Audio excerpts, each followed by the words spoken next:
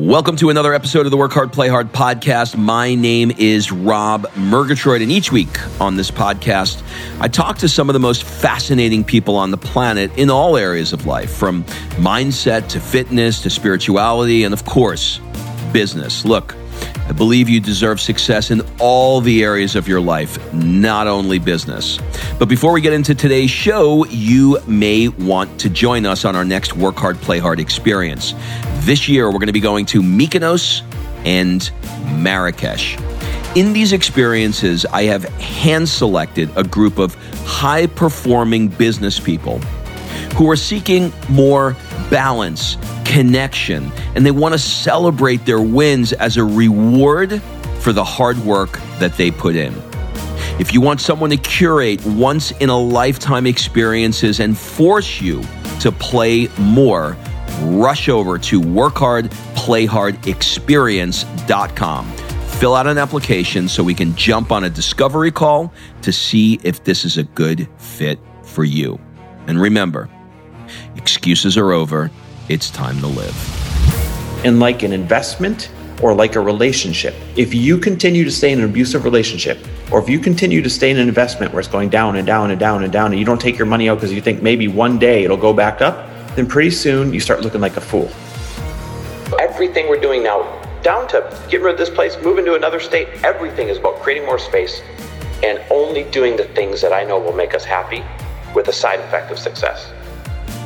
The reason that I teach that you have an obligation to go out and create as much wealth as you possibly can is because of things like when Dad died, I was able to go from the mountains of Big Bear, California to a private jet in 120 minutes to home 4 hours later and be with my mom.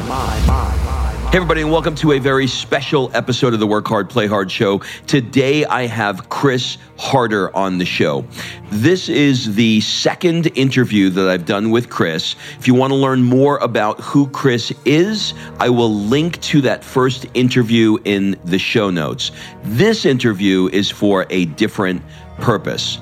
So here's the story. I got a text from Chris Harder one morning saying that his dad had tragically and unexpectedly died, and he's flying home to visit his mother.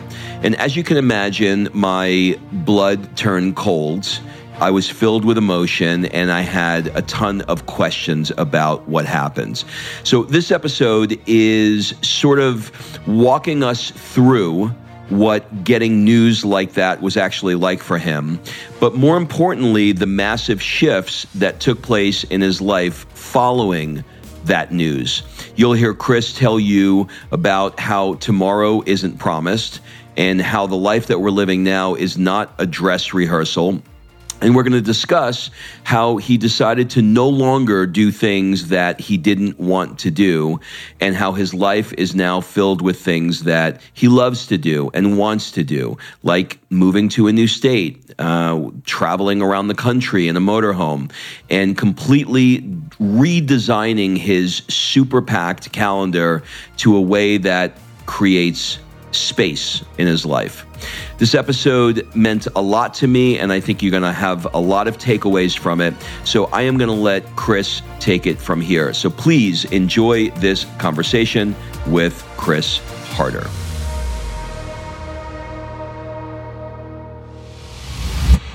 Chris Harder, welcome to the show. My brother, and I mean that. When I say my brother, you are literally a freaking brother to me. You know, what people don't know is you and I got to hang out for a long time yesterday. When I jumped on here, I'm like 2 days in a row. I'm blessed. And that's how I feel, man. So thanks for having me on. You are so welcome. You know, it's a special treat for me because, like you just said, you're a friend, you're a brother, you're a role model, and I really do appreciate you taking the time to do this. This is sort of going to be a part two for us because we've done a part one about your background and who you are and how you went from the mortgage world into network marketing, into creating your own brand, and a lot about Lori and all that stuff. So that will live. We'll link up in the show notes. That episode will live there. So today, what I'd like to cover is how you are looking at the world differently now since we last spoke. This this year there's been a lot of stuff for all of us. There's been a global pandemic. There's been racial inequality. There's been and still is at the recording of this, a heated presidential race. And you had all of that. You experienced all of that. But plus, you experienced the tragic and unexpected death of your dad. Can you walk us through and our dog who's like a child to us? And I'm not comparing my dad to our dog, but for context later, when I say this has simultaneously been the most effed up year and the best year at the same time, it'll make sense. Yeah, for sure. I was right there with you with Waffles going through that. Mm-hmm. That was tough. So with all of that, I guess what I'd like to talk about today is because I think everybody is experiencing, we all go through life and we experience life. I lost my dad too, and I remember what that felt like. But I didn't lose it. I didn't lose him during the craziness that is going on all different fronts. And I didn't lose him, losing my dog at the same time. You had a perfect storm of everything thrown at you all at the same fucking time. Yeah, so all in the first half of the year. In the first half of the year. So I guess what I want to ask you, and just answer these questions really however you want, whatever feels right for you. But what did you learn from the experience? What was it like going through that? What are you doing differently now? Like, just talk me through sort of where your head is. I'll start with this. When my dad died, one of the very first thoughts, and I literally mean one of the very first thoughts in this wild, like, rush of emotions, it's like, it's not real when it happens, right? When you're finding out and all that. When he died, one of my first thoughts was, I am so grateful that we were so intentional, and I'm going to use the word hyper intentional, about creating memories, spending time together, and making our relationship a priority. And I'm going to add some color around that in a minute. Because in the first couple hours of realizing, holy shit, my fucking dad is gone, I realized at least I didn't leave anything on the table. And I'm not going to live this life of, I waited too long, or I should have, or I could have. My only regret was that he didn't live longer. He was taken way too soon. Super healthy guy. You knew him really well. And so that was something that I latched onto to help me get through it. Was we brought them out here every single winter, not in our house, that would be nuclear, but 7 blocks away, and created, invested in bringing them out here for 5 months and created memories every single year. And then we went up back home to Wisconsin, where they live 2-3 times a year, created memories. The seemingly insignificant bike rides in the morning when I wanted to be working out instead, if I'm really being truthful, the seemingly insignificant lunches when I could barely fit them between meetings, the seemingly insignificant, evening dinners when I was already exhausted and I just wanted to have my own evening routine on the couch, but went to dinner anyways. All of those things, making those a priority and not backing out of those, had the most infinite value you could ever imagine. And now I get to look back, pictures, videos, memories, all these things, and feel like I squeezed every last drop out of that relationship.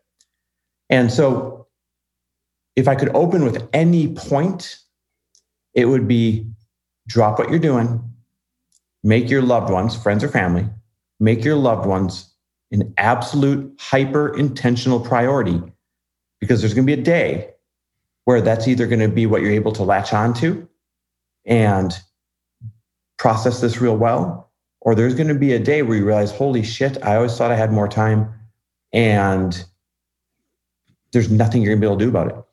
You're literally fucked at that point. Yeah, in life, there's these moments that happen, and they call them flashbulb moments, right? And where were you when 9/11 happened? Where were you when the president was shot? All that stuff. And I remember being up in the mountains with you in Big Bear, and we're just having a great dinner, a great time, laughing. And next morning, I'm home and I get a text from you. I just chartered a jet. My dad passed.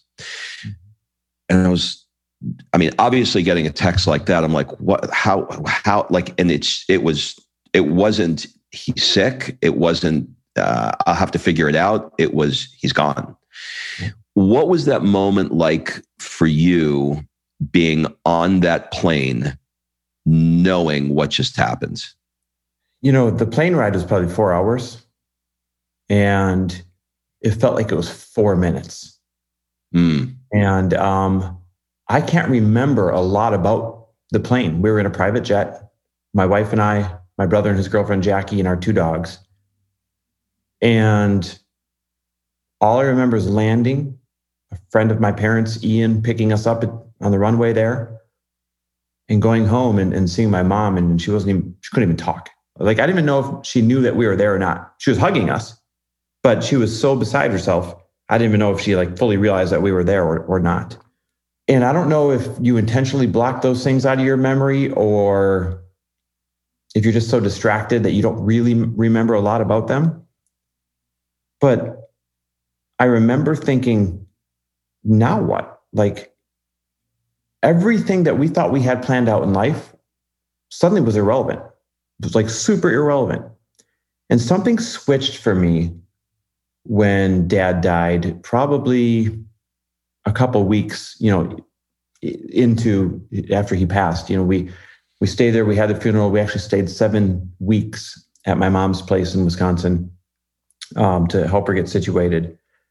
And during those 7 weeks, a lot changed for me, Rob. And you and I at lunch yesterday, we're kind of talking about it. Like, here's the punchline. This year has simultaneously been the worst year of my life and also the best year of my life. And I have trouble reconciling how that can happen. I actually have guilt around saying, yeah, this year my dog died, my dad died. There's been social unrest where the rioting on my street literally pushed us up to the mountains because it was dangerous to be in our home. And then on top of that, COVID hit, lockdown everywhere. But if you lived in LA, you were extra lockdown, like draconian. And how can all of that happen and still end up feeling like I'm the happiest I've ever been, and I've had the best year I've ever had? And when I look back on it, I'm actually trying to dissect the mechanics of why that is. And here's why I think it is. My dad was happy from the time he woke up to the time he went to bed. Happy was his default. And in our last episode, we talked about, you asked, why am I happy? A lot of it was from my dad and another gentleman, Mark Spiker, who died too young. And I decided, not in a moment, there was not a time where I'm like, I'm deciding going forward, I'm doubling down on my happiness. But somewhere subconsciously, I decided in those several weeks back home where I was just not going to do anything that didn't make me happy anymore. And so what did I do? I went out and I bought a motorhome, and I decided we're hitting the road. And I started saying no. One of my weaknesses that resulted in unhappiness was I would just say yes to helping too many people do too many things out of being kind. And the problem is my quest for kindness to make other people happy was making me unhappy. I was too busy. Every single day I woke up, back to back to back to back to back. You know how it was. And I said, no more. Fuck it. I'm done. And I've literally started living my life based on, what do I want to do? How much space do I want to have? And I don't give a shit. My I don't give a shit muscle is like I took every steroid on the planet in those 7 weeks, because now I literally don't give a shit about making other people happy if it's at the expense of me being happy. And now I don't want people to take that out of context. Don't stop the sentence with, I don't give a shit about making other people happy. You better play the whole fucking sentence when I say, I don't give a shit about making other people happy at the expense of my happiness anymore. And so my no muscle has gotten huge. I don't say yes to all these one-off calls. Can you help me with this? Can you help me? No, because they were chipping away at my happiness, at my space. And so everything we're doing now, down to getting rid of this place, moving to another state, everything is about creating more space and only doing the things that I know will make us happy with a side effect of success. It's interesting because you had turned me on to a great guy named Rory Vaden, and he was pulling out of me, what is the message? And he said, he said something that you just said. He said, if you can grab somebody by the neck and you can shake them and you would say to them, if you would just fucking get this, what would those words be? And I said, to do more of the things you love and less of the things you don't. Yeah. And that is the messaging that I live by.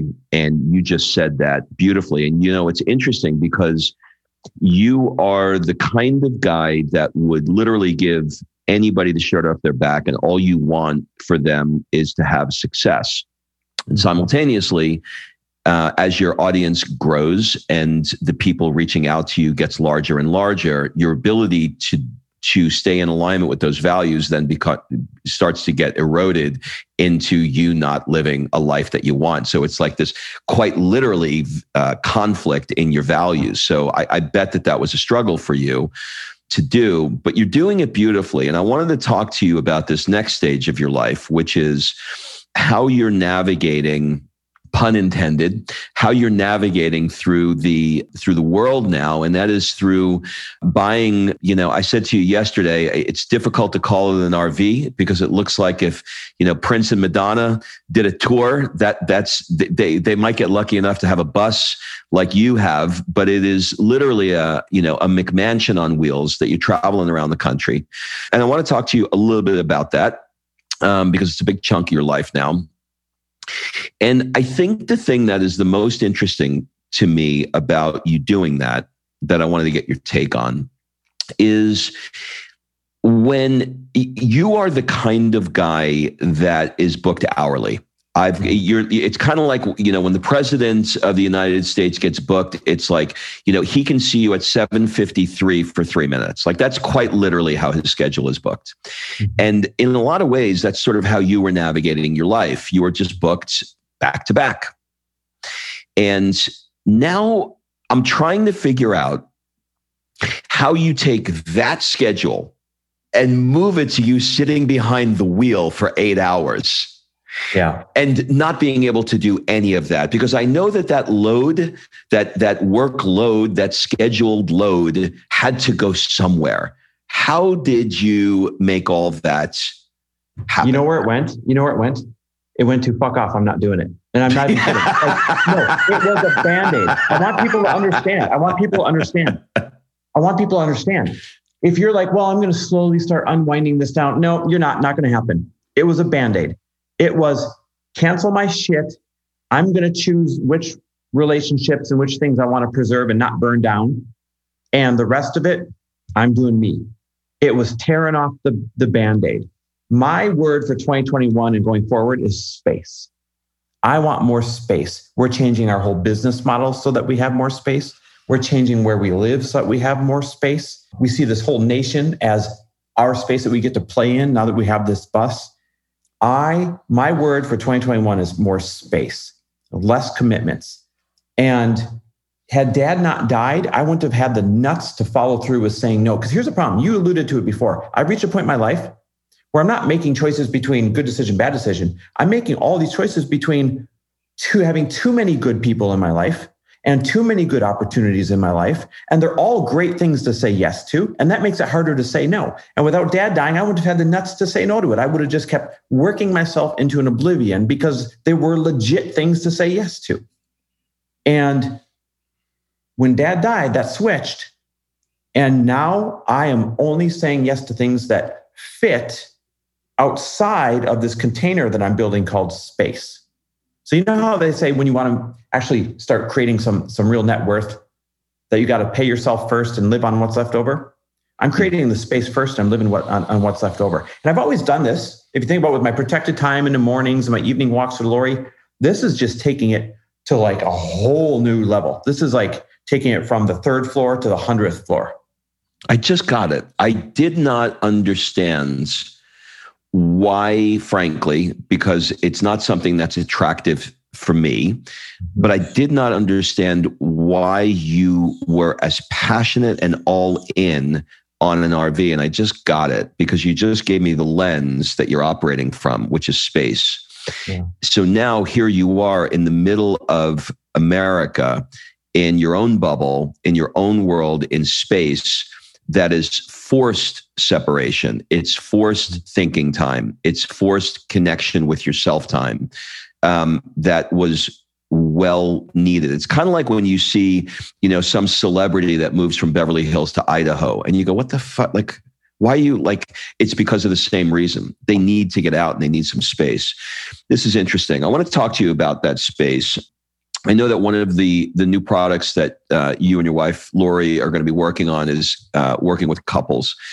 And, every couple, has their shit, has their challenges, and, trying to figure out how to make it work. And I love my wife. We get along great. But I wonder how I'm going to use my word, cooped up in a bus or an RV for as long as you guys are alone together, does that make you closer, further away, present new challenges? What's that experience like? It's made us closer. Here's why. A couple things. One, first and foremost, when you drive for 8 hours, something that big, you have no choice but to be hyper present. It is so big that you just have to be present on what you're doing and make sure that you don't drive a bus, you just avoid crashing the bus. That's the difference. And so I'm so present that she sits over in the co-captain's seat to my right, and I'm not on my phone. Nobody can get a hold of me. I'm not nothing. And so we have nothing to do but talk and dream and hang out. It was in those bus seats where we remodeled our life. It was in those bus seats where we decided that we're moving, and no one in the world knows where we're moving to, but I'll tell you on this show, this will be the first place to know. Nobody, or is in those bus seats where we decided how we're going to change our business model so that we have nothing but space. The front of that bus has been magical for the two of us being cooped up together. That's answer number one. Answer number two, when you get to, let's say, a campsite, and you're in the mountains, and it's beautiful, and it's peaceful, and there's a little stream over there, and you pull up and you open up the bus, you kind of set up, it takes about 10 minutes to set up, and your wife brings you a drink, and you make a little fire, and you can't get DoorDash, so you make some food on the fire or whatever. Just the two of you hanging out like that, sometimes bad reception, so people can't get a hold of you. You got no choice but to continue dreaming, hanging out, spending time together. And there's something reciprocal about I drove all day, she's making dinner, making me a drink. There's something reciprocal about us working together to create this radically different life. Now, talk to us in 5 years, might not want to do it. I have a hunch, though, this will be a great big part of our life forever going forward. Well, it's interesting because what you're creating is variety within your relationship. We took, before we moved to California, Kim and I, as you know, we took 4 months to live in Europe. And some of those places we lived in Europe are weird fucking places, like Montenegro, like the former Yugoslavia. And being in those places, the Wi-Fi wasn't so good. Walking up the steps, it took 150 steps to get up to the top. But what it did do is, when I look back, it is some of the best times in our lives together as a couple, because we had to approach different facets of each other, which I think you guys are doing now. Because when was the last time you did anything like this? Which is probably never. And now what's interesting to me is you're not doing it for weekends. You're doing it like a month at a time. You were gone when your dad passed and you came back. What's your longest time on the road? How long have you been? Probably in the motorhome, 6 weeks, but we were home, away from home for 7 weeks when Dad died. And when you were gone for those 6 weeks, were you excited about coming home, or was it like, I want to do another month? Like, where were you with that? I didn't want to come home. I was depressed. I was sad. I looked over at Lori and I said, I love our home. This has been my dream home for a long, long time. I don't mean the physical structure. I mean, where we live here in Santa Monica has been my dream home for 9 years. And I was legit sad. I looked at her, I said, I'm sad. I'm sad to be home. And I want to get right back on the road. And we couldn't. Reality was we couldn't. We still have things to do. We still have responsibilities. But I was downright sad that I had to come home. And we've taken 2 long trips, a 6-week one and then a 5-week one. Both times that I pulled that thing up in front of the house, I said, I don't want to be here. I want to be right back on the road. As we record this right now today, I want to be on the road. I don't want to be, I want to be talking to you, but I want to be talking to you from the bus. Because by the way, we still work from the bus. It's not like we're doing nothing. You know what I mean? We're still having conference calls. Lori's still raising $2 million for her company. Like, we kicked ass from the bus. In a way, we did better. We were only doing mission critical things because that's all that we could fit in. Right. Well, look, your bus is as big as my home. Your bus has a podcast studio. Like, Like, don't feel sorry for poor Chris. Like he is, he's living like a rock star in that. Okay, so you mentioned earlier that you are going to be changing locations, and you're open to sharing that. Let's talk a little bit about this next giant major decision of your life, which is to leave a place that you loved. You came out here from the Midwest. And just when I figured out how to get my ass out here, you decided to abandon me. I have a lot of guilt around that, my friend. Look, this is my mother's victim mentality coming out, right? You're leaving me like a wolf in the streets. Tell me more about, and you don't have to get crazy with politics or any of that, but just give me a little bit about why you're leaving and where you're going, and what you sort of see for this next stage of your life. The first reason we're leaving is it's built around this idea of space. We're moving to Scottsdale area, and the lot that we chose a home on is huge, and it gives us expansive space, and it feels safe. And the house itself on the lot is huge and expansive. And even the way that it's built with 2 courtyards and the way it's spread out, it's all about space. And even the ability to leave, this will sound silly, but even the ability to leave from there versus getting out of LA is night and day. If we want to go on a trip in the bus, we have space. It's easy to get out of town. Here, it's a pain in the ass. I don't have anywhere to park this thing when I want to load it. It takes you 7 hours to get out of this damn state. Like, it's impossible because your back is up against the ocean and it's overcrowded. So the first reason is it revolves around this idea of space. The second reason is this.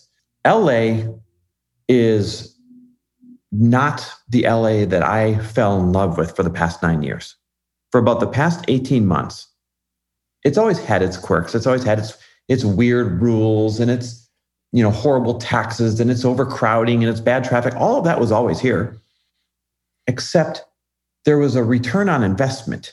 The skin in the game was being crowded. The skin in the game was having your neighbor's house sitting on top of yours. The skin in the game was paying $2,000 a square foot for a home. The skin in the game was being stuck, literally leaving 2 hours for a meeting that's 7.5 miles away. And it used to be worth it. Now that return on investment is gone. Now the homeless problem is so bad in upscale Santa Monica, Brentwood, that I step over human feces once every few weeks. That in our neighbor's yard, there's homeless people that'll sit out on the easement, and there's nothing they can do about it because they won't move them. And don't take this as a lack of compassion. I do more for those causes than most people I know, but I don't need to live in it. Does that make sense? I don't need to be a part of it every single day. That chips away at my happiness. It's not safe here. When the riots happen in Santa Monica, they happen on my street. And I think we're going to head into 2021 being another year of a lot more unrest. And so I don't care to be running to the mountains again like I had to when that happened. The taxes have become absorbent, and they're going up. And there comes a point, I love when people say, oh, aren't you happy to pay your fair share? I love paying taxes. I've done podcasts on how you should view paying taxes as a privilege, but not to a state that continues to abuse its small pool of taxpayers and not tap into anybody else to chip in and then piss it all away with mismanagement. At some point, you got to say, this is ridiculous. I'm going to go where I can preserve my dollars and go put them to work for the same causes where I get to dictate where they go, not where the government's just literally burning them. California is on the decline, man. It's on the decline, and the return on investment for all the effort it took to live here is not there anymore. And like an investment or like a relationship, if you continue to stay in an abusive relationship, or if you continue to stay in an investment where it's going down and down and down and down, and you don't take your money out because you think maybe one day it'll go back up, then pretty soon you start looking like a fool. And that's where we're at with this. Yeah, it's interesting. I've heard Adam Carolla talk about how California is like the crazy ex-girlfriend that you go, that bitch is crazy. Like I need to get out of here, but the sex is so damn good that it's hard to leave. It's a great analogy. That's what this is.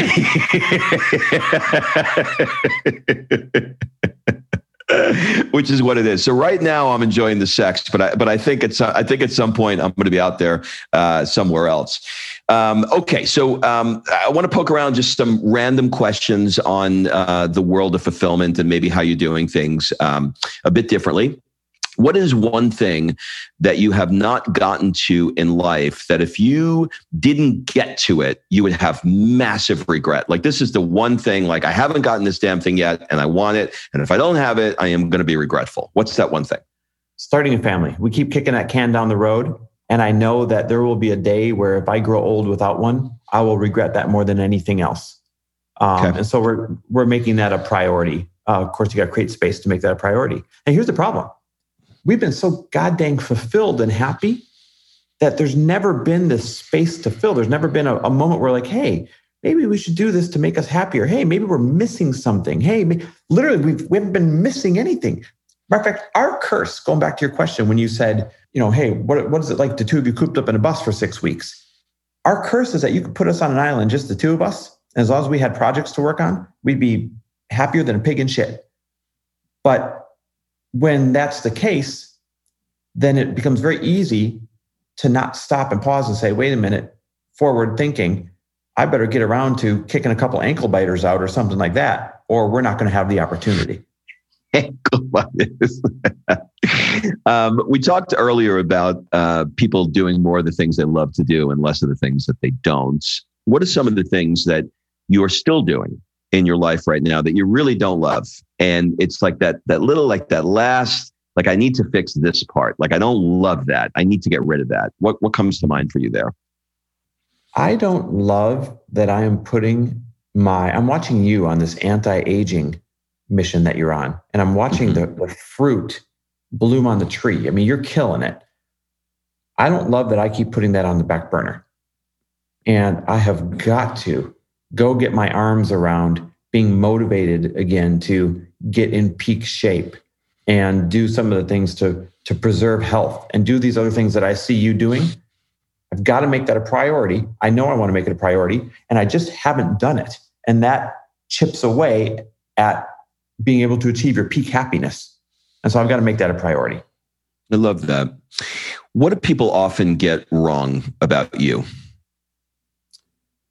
I think a lot of people on the outside looking in think that I'm some get rich, chase money. If you're not doing well in life, then you're a failure. I think that's what they think my message is before they know me. And it couldn't be further from the truth.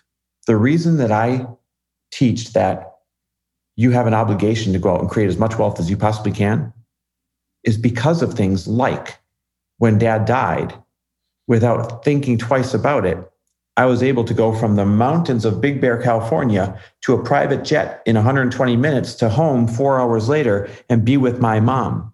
And I was able to say, who cares about the funeral? Let's get that covered. I was able to have the wherewithal to say, hey, team, you go handle all this business for the next 7 weeks. I'm just staying here and being with my mom. Like, to be able to support your loved ones is why I preach that you need to go out and you have an obligation to create as much financial freedom as possible. And then when I look around at the number of causes right now that need funding to make this world a better place, you can't look left, you can't look right, you can't look up, you can't look down without seeing somewhere where somebody needs you to fund a cause that you care about. If we continue down this path where only a very small few people are trying to fund the things that need to be fixed, and everyone else is saying, not my problem, or I don't have the money for it, then nothing's going to get fixed. This world's going to continue to become a really shitty place. But if everybody lived up to their potential and had some abundance to kick in towards whatever cause turned them on, we'd have enough to go around to solve every damn problem that we face. For sure. If you think about all the unrest, if you think about all the things going on right now, it all boils down to money. There's either money to fix it or there's not. Yeah, it's interesting. I was with a mutual friend of ours, Jonathan, in Cabo last week, and he redefines problems for me. And he said, if you can throw money at the problem, it's not a problem. Mm-hmm. And I was like, that's a really good reframe. I love that. Okay, different question. What is your guilty pleasure? Alcohol. And here's the funny thing. I'm trying so hard not to drink as much as I used to. You and I were talking about yesterday. I love an old bottle of wine, like an 82 Bordeaux or something. You know, our mutual friend Chris King has got me turned down some stupid bottles of wine. I love a $600 or $800 bottle of scotch or whiskey. I love things that kind of bring you off into a different world, and you get that little buzz, and there's history around you actually experiencing something that most people wouldn't experience. Problem is that I wake up the next day and I feel like garbage. And not hungover garbage, but like foggy garbage, lacking that thing that makes me garbage. And so that's probably the perfect definition of guilty pleasure. I feel guilt even while I'm doing it, saying, I'm not going to feel good tomorrow. But boy, it's pleasurable right now. It's such an interesting conversation. I was in Cabo last week for this event I did, and I had more tequila than I care to admit right now. It was like the two for lunch, the two in the pool, and then the two after dinner. And then of course there's the with our mutual friend Darren, there's the Negroni nightcap, and there's two. Like it's like So I was so fucked up from not drunk, but just. Yeah. Foggy and groggy the next day. Yeah. In an altered state. And so, I woke up and Kim and I, my wife, we said we just need, we got to, we need to give our liver a break. So we did. So check this out. I've not had a drink, and I sound like I have a problem. Maybe I do. I don't know. But I feel that way too when I talk about it. I'm like, I've not had a drink. It's been 4 days. Okay. And because I wear a wearable Whoop, I can track it. And I know you like metrics. So I want you to look at how my resting heart rate has changed over 4 days. Oh my God. And the only change is not drinking? That's it. No change. Every day, 4 days ago when I got back from Cabo, my resting heart rate was 80. This morning I woke up, it is 54. Okay, Rob. I dropped 30 points on my resting heart rate from 4 days of no alcohol. Get this. So Lori just said to me the other day, because we're both like, okay, we're not drinking when we're under the roof of our home. We'll only do it when we're in a motorhome, because in a motorhome we do it every single night. And so we've been drinking these fake beers. They're called Groovy, Gruvii or something like that.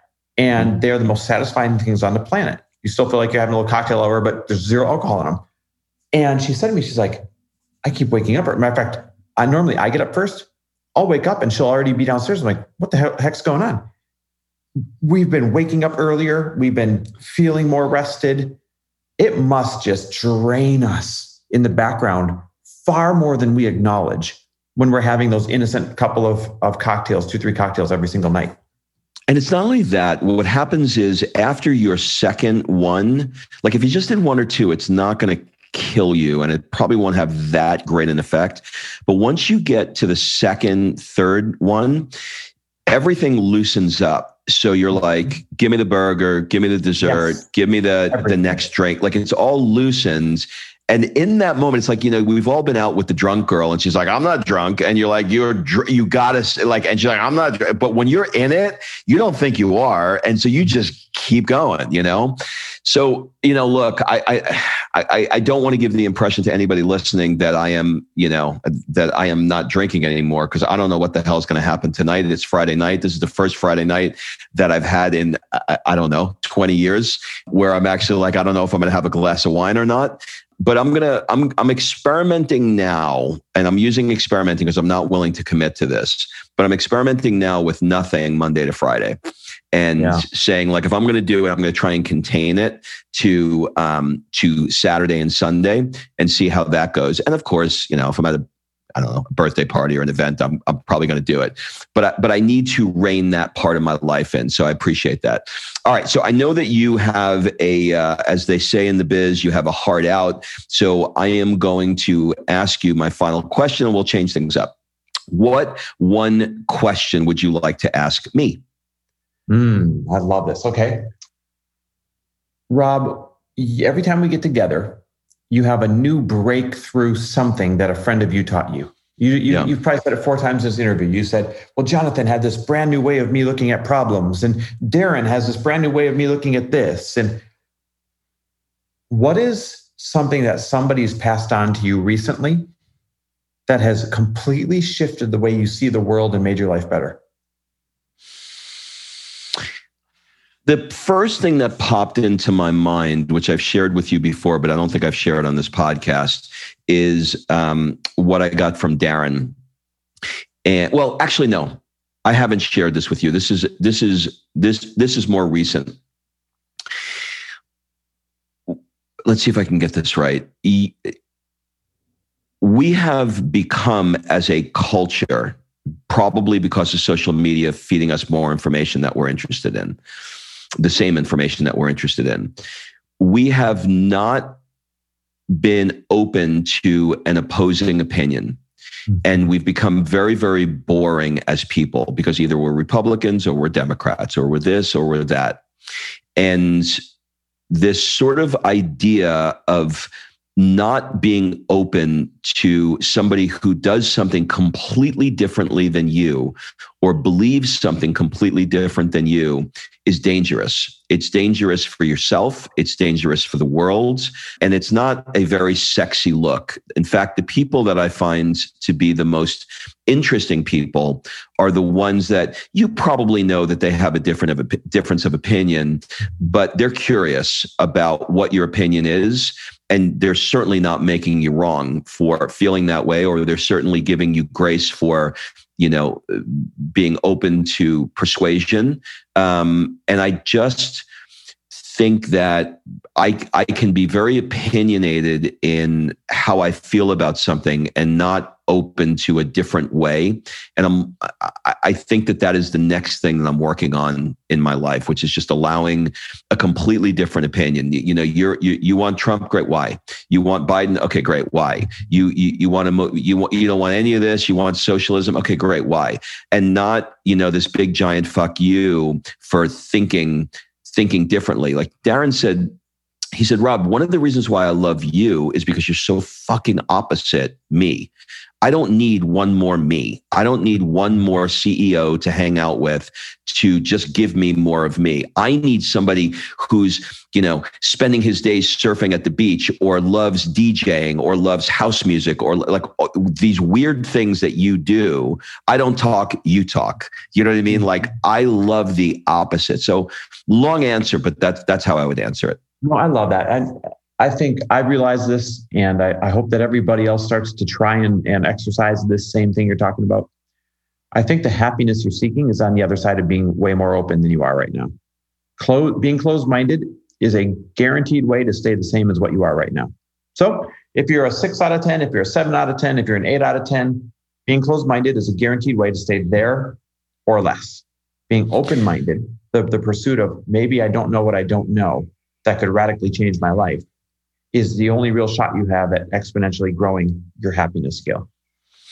Brother, I cannot thank you enough for doing this, for being in my life. I love you. And I am really excited to see what Chris 3.0 is going to be coming up. It's now 3.0 for me. I like that. Well, listen, number one, I love you right back, my friend. And number two, I think everyone should know this. We had lunch yesterday. I'm going back to where you made me feel guilty for moving out of here, right? When you moved here, we said, this is important for everyone. We said every 30 or 45 days, we're never leaving one date without not having the other date scheduled. And that's what you have to do to maintain relationships like this. And when I talked about, making my loved ones a priority and me doing that for dad, and that's why I don't have any shoulda, coulda, wouldas around dad. That's what I'm going to do with friends like you. And so I think other people should take that page and stick it in their book as well. I love that, buddy. I know you got to get out of here, so I'm going to let you go. Do you have any final words, suggestions, or an ask for the people that are listening? I would say this. In 2021, to avoid, we're going to take a term from our mutual friend, Christine Hassler, to avoid an expectation hangover, I would stop expecting things to go back to what you think normal was. And instead, I would be on a quest for what a brand new normal could look like for you. And it might deliver you the best life yet. Boom. We're going to drop the mic on that. That was perfect. Buddy, thanks again. And we'll link up to everything that you're doing in the show notes. Love and appreciate you, man. Okay, buddy. All right. Thanks for listening. If you love this episode and you know someone that needs some help in either stepping up their work hard game or their Play Hard game, it would mean the world to me if you shared this podcast with them to help me get this movement out there. So if you like what you heard, head on over to iTunes, take 30 seconds, and leave me a 5-star review, and I will be forever grateful. So until the next episode, excuses are over. It's time to live.